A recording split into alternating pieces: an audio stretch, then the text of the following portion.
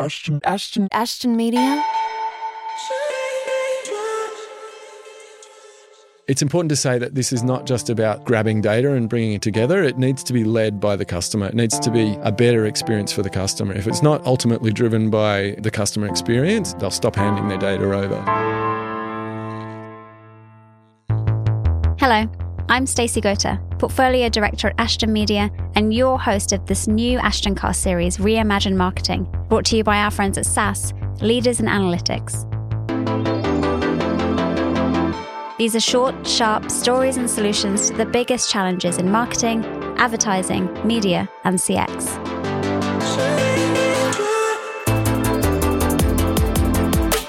Please make sure to subscribe, rate, and comment and tell anyone that you know that is interested in this industry about this podcast and your favourite episode.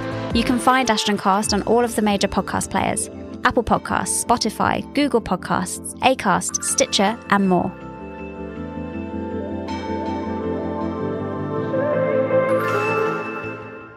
I'm thrilled to have Sam Stark, Head of Data and Analytics, Marketing and Sales at Foxtel, with us on Ashtoncast. Thank you so much for joining us, Sam.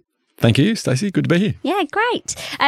So let's kick off by exploring the evolution of marketing over the last few years. It's such a rapidly changing landscape. How have you seen marketing evolve and develop in line with the evolution of technologies such as AI and automation?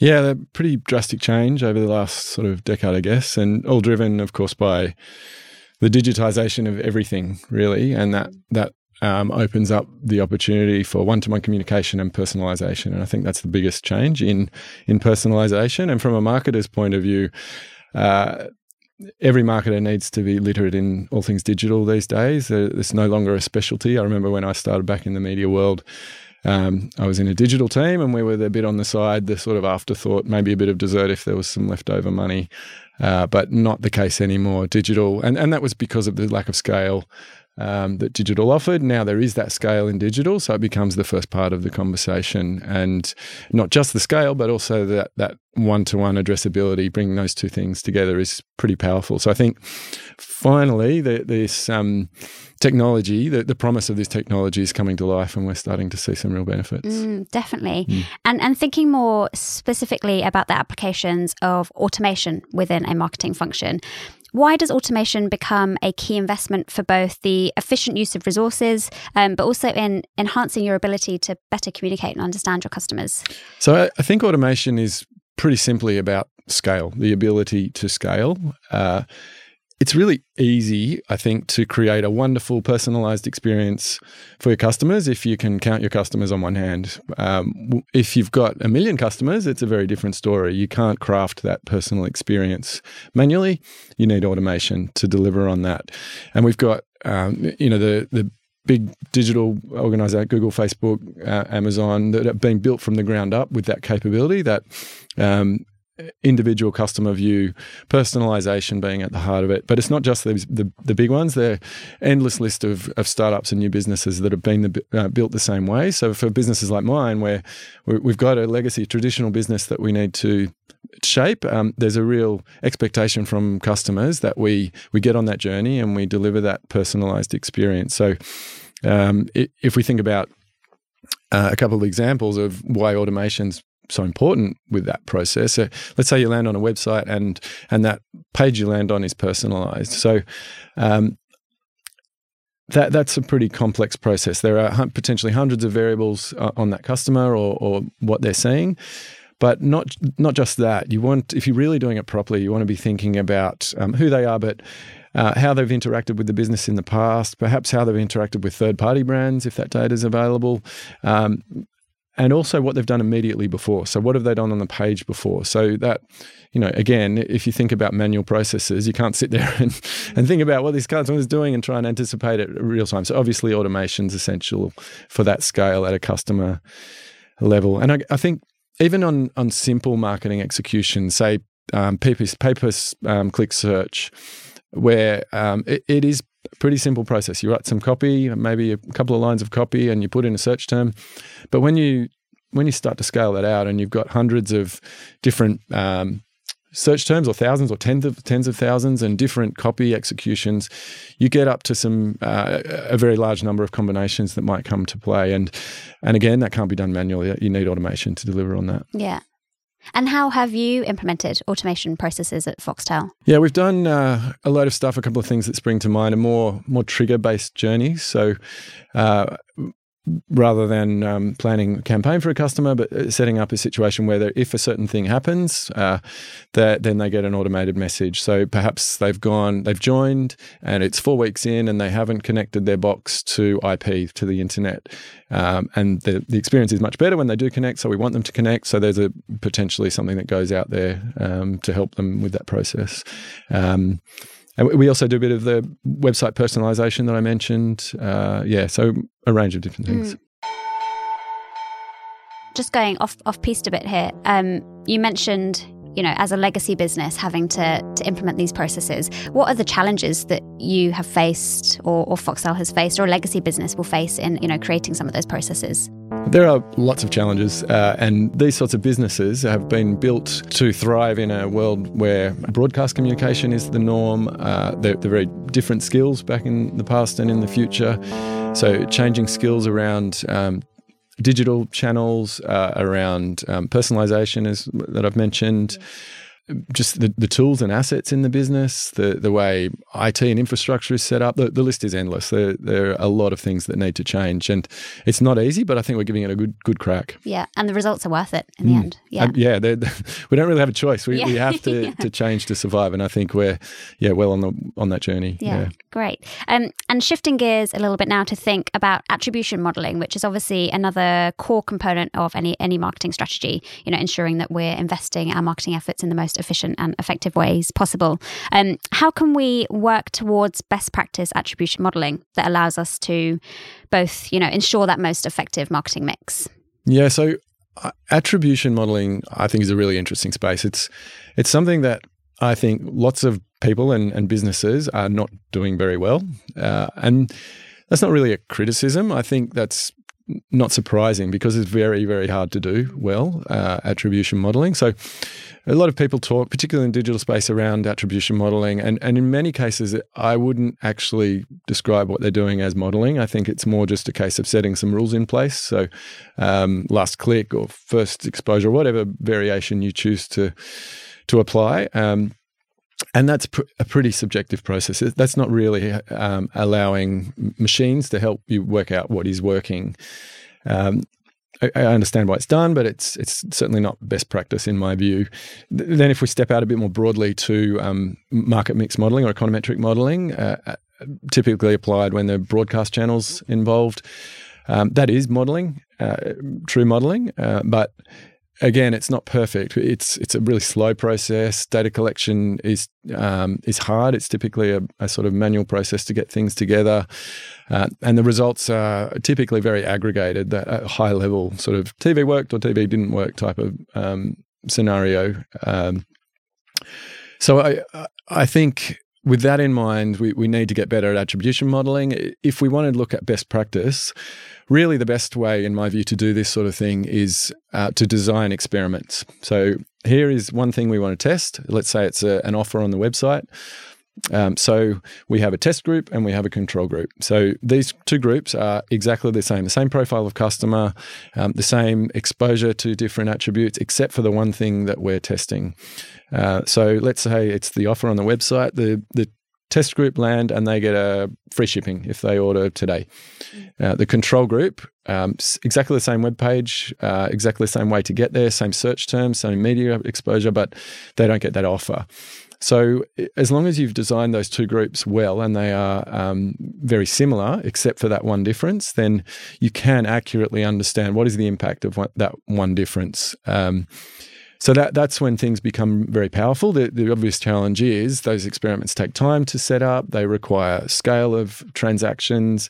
So that's why automation, AI, and so on are so important in that process. So it's a journey that we're on, and it's not easy, but I think that's what we will move towards, away from more subjective approaches to measurement to really a neutral approach where we allow the machines to help us work through that process.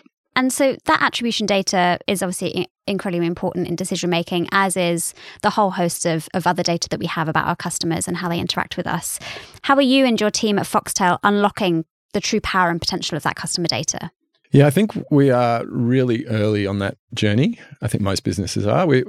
Half of my team are insight analysts. We have an insight team, and we have a very long list of questions that that team is working on. The challenge is not coming up with things to investigate. The challenge is deciding which ones are going to deliver the most value for the business.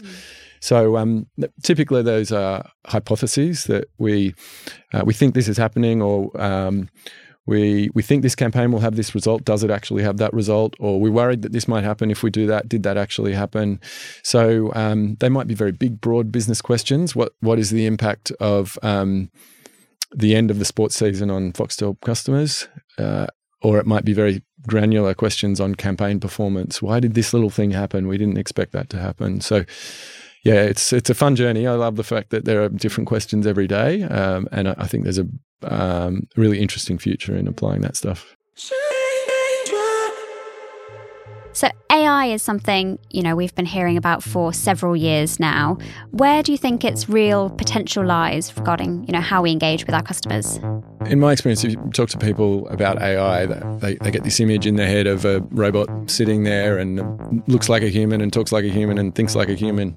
But I think AI is much simpler than that. So although we're not seeing robots sitting around the office, we are using AI extensively at a more grassroots level. Building models is the typical approach. Machine learning based models around churn, for example, or propensity modeling and so on.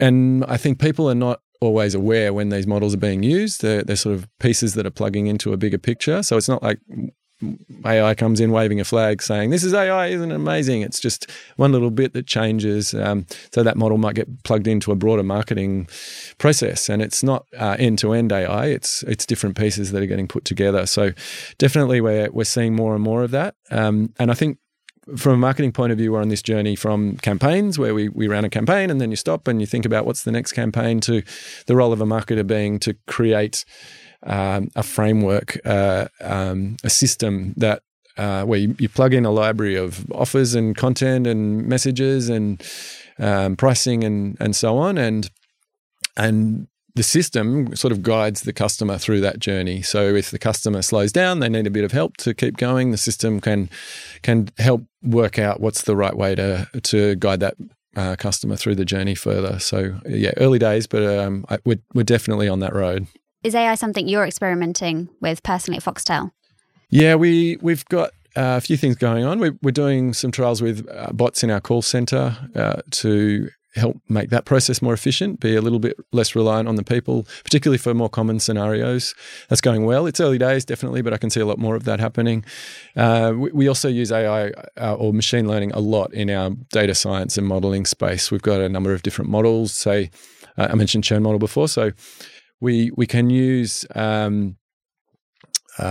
this modelling to understand or accurately predict the likelihood that someone will churn in a given time period. So what's the likelihood this customer will churn in the next 90 days? And that's pretty powerful for a business like ours, where we can then tailor the way we communicate to that customer as a result. So maybe we need to fix a problem that they've faced. Maybe it's a different mix of the package or the price that they're seeing, or perhaps it's a new piece of content that will entice them to stay. And there's also the flip side. So we know the people that are at high risk of churning. We also know the people who are at low risk of churning. We at Foxtel, we've got a history of using pricing and offers probably more than we should, and in a sort of scattergun price approach. And this sort of modelling allows us to be a lot more targeted with the use of those types of things, not using offers where we don't need to, and making sure that the solution we're giving a customer is the right one for them, not just something that we give everyone. And there are significant cost benefits for doing that. Yeah, of course. And knowing where to, invest extra time to keep a customer who is at risk of churning is so valuable. Yeah, that's right. Yeah. So as we continue to reimagine what marketing looks like over the next few years, what's next for our customers regarding the ways in which we'll communicate with them? How will that continue to evolve? I really hope we'll be smart enough to bid farewell to those stalking retargeting ads where you buy something and they advertise you the same thing for the next 3 weeks. I hope so. But seriously, I think brands will improve their ability to anticipate customers' needs, respond in real time, not just that delayed week, month later type approach, but real time. And when I talk to tech people in my business, real time is real time. It's not just the same day. So that's an opportunity. And as I've said a few times, the personalized experience, it's really, I think, all comes down to personalization, and not personalization to the extent where we're giving them exactly what the machine says they should do next, but allowing for some serendipity, that discovery element of, engaging with a customer, something that they might want to try something new, and that's a good thing, I think. But if we take a step even further forward, I mentioned before the robots that look like people. If we think about a call center, we have big call centers, and I think there's a very real scenario where a customer calls up, a video call, they join a video call with a customer, an agent, and that agent is a machine. It's a robot, so to speak.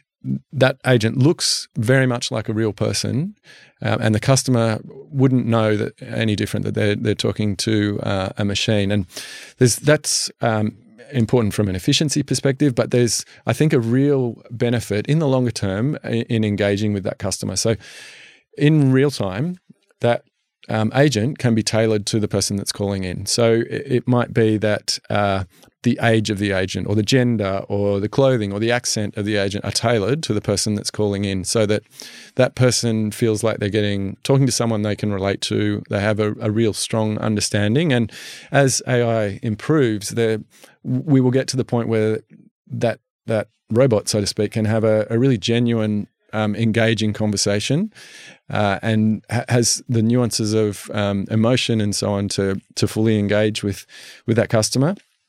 And I think that's really powerful for a few reasons. It's a better customer experience because it's tailored to them. You're not just getting whichever agent picks up the phone.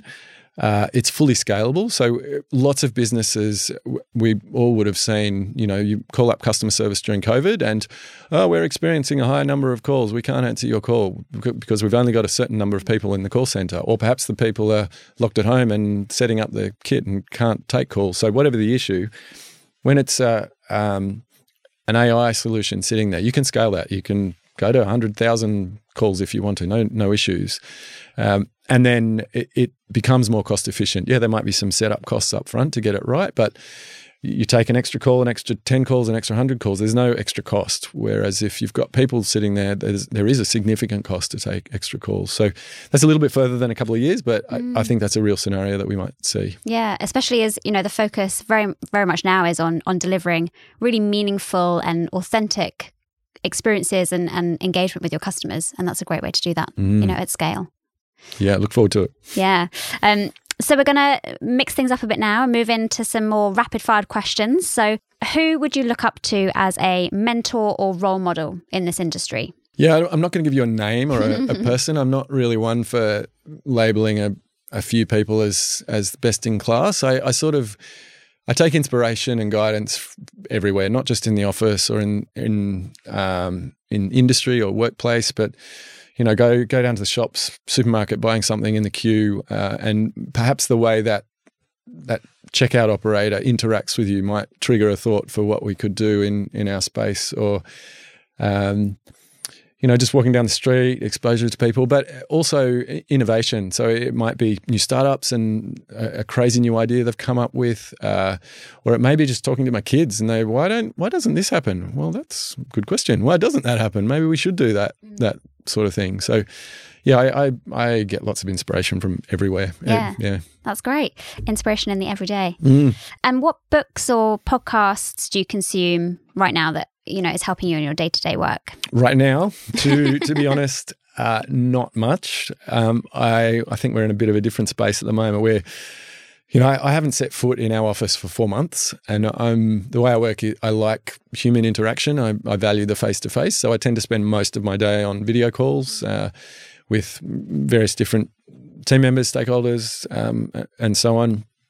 So I get to the end of the day and I really want to switch off. I need a break. So I've quite consciously been steering away from sort of industry content and so on, just for this period. And so I'm spending a lot of time sort of improving the house, renovation type stuff, and more time with the kids at the moment. Yeah, it's a pretty full on time, so I don't blame you at all.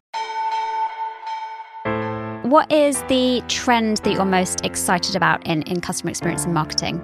I'm getting quite into the identity management and data sharing. So this whole space of first party, second party, third party data, the concept that different businesses could share data between them, and that's not just, say, an advertiser and a media owner. It could be two brands working directly with each other.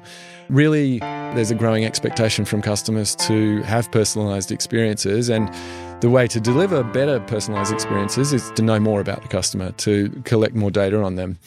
So bringing that data together to get a more rounded view of the customer, I think, is the way to go. And it's important to say that this is not just about grabbing data and bringing it together. It needs to be led by the customer. It needs to be a better experience for the customer. If it's not ultimately driven by the customer experience, it all falls over. They'll stop handing their data over. So it is a change from a customer experience to think that data will be used more extensively. But I think as long as that value exchange is there and the customer sees the value, that will become more acceptable. And businesses need to treat that data with care and security, privacy. They're all very, very important things. Yeah, and something that consumers are becoming much more aware of, now around the privacy and security of their data. Yeah, and we can't get it wrong for that reason. Yeah.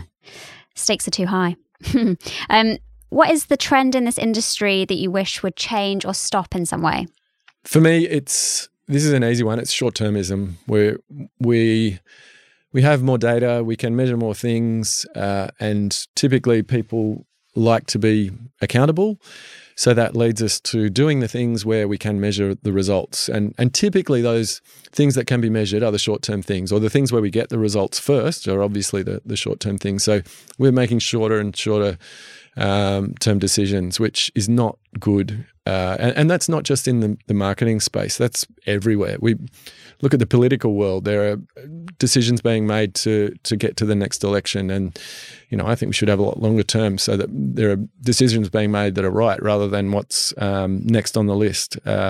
CEOs, boards, investors, you name it, everyone's making much shorter decisions. And I think there's a real risk that that backfires. And last one, then you're off the hook. If you could tell someone 10 years ago one interesting thing about how innovations in tech would transform, how we connect with our customers, what would that thing be?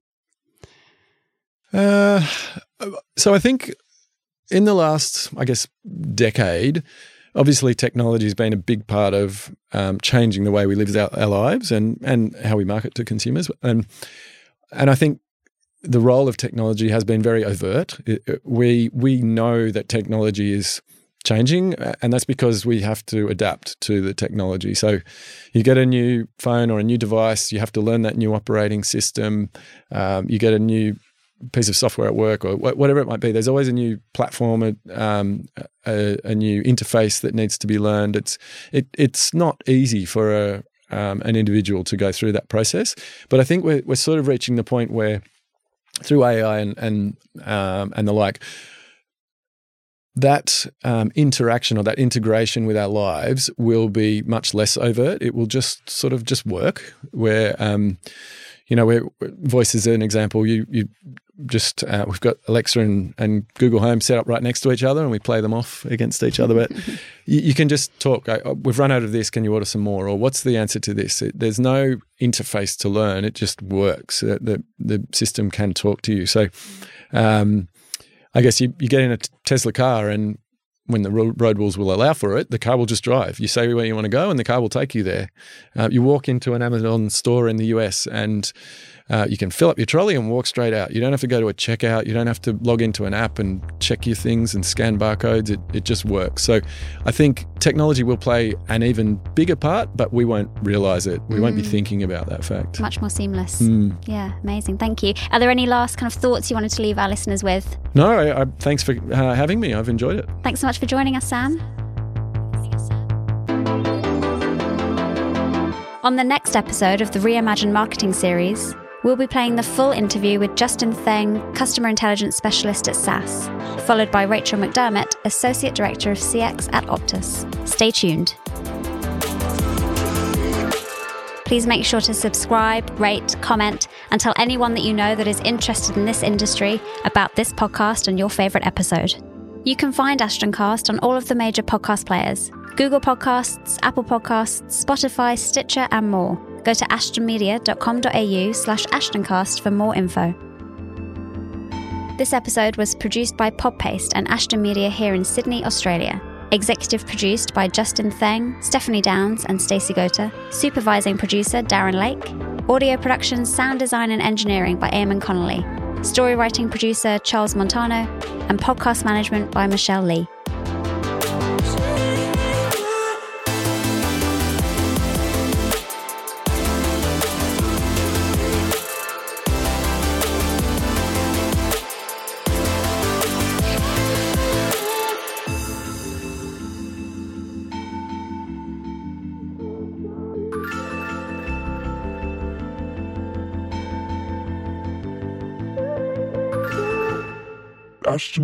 Ashton Media.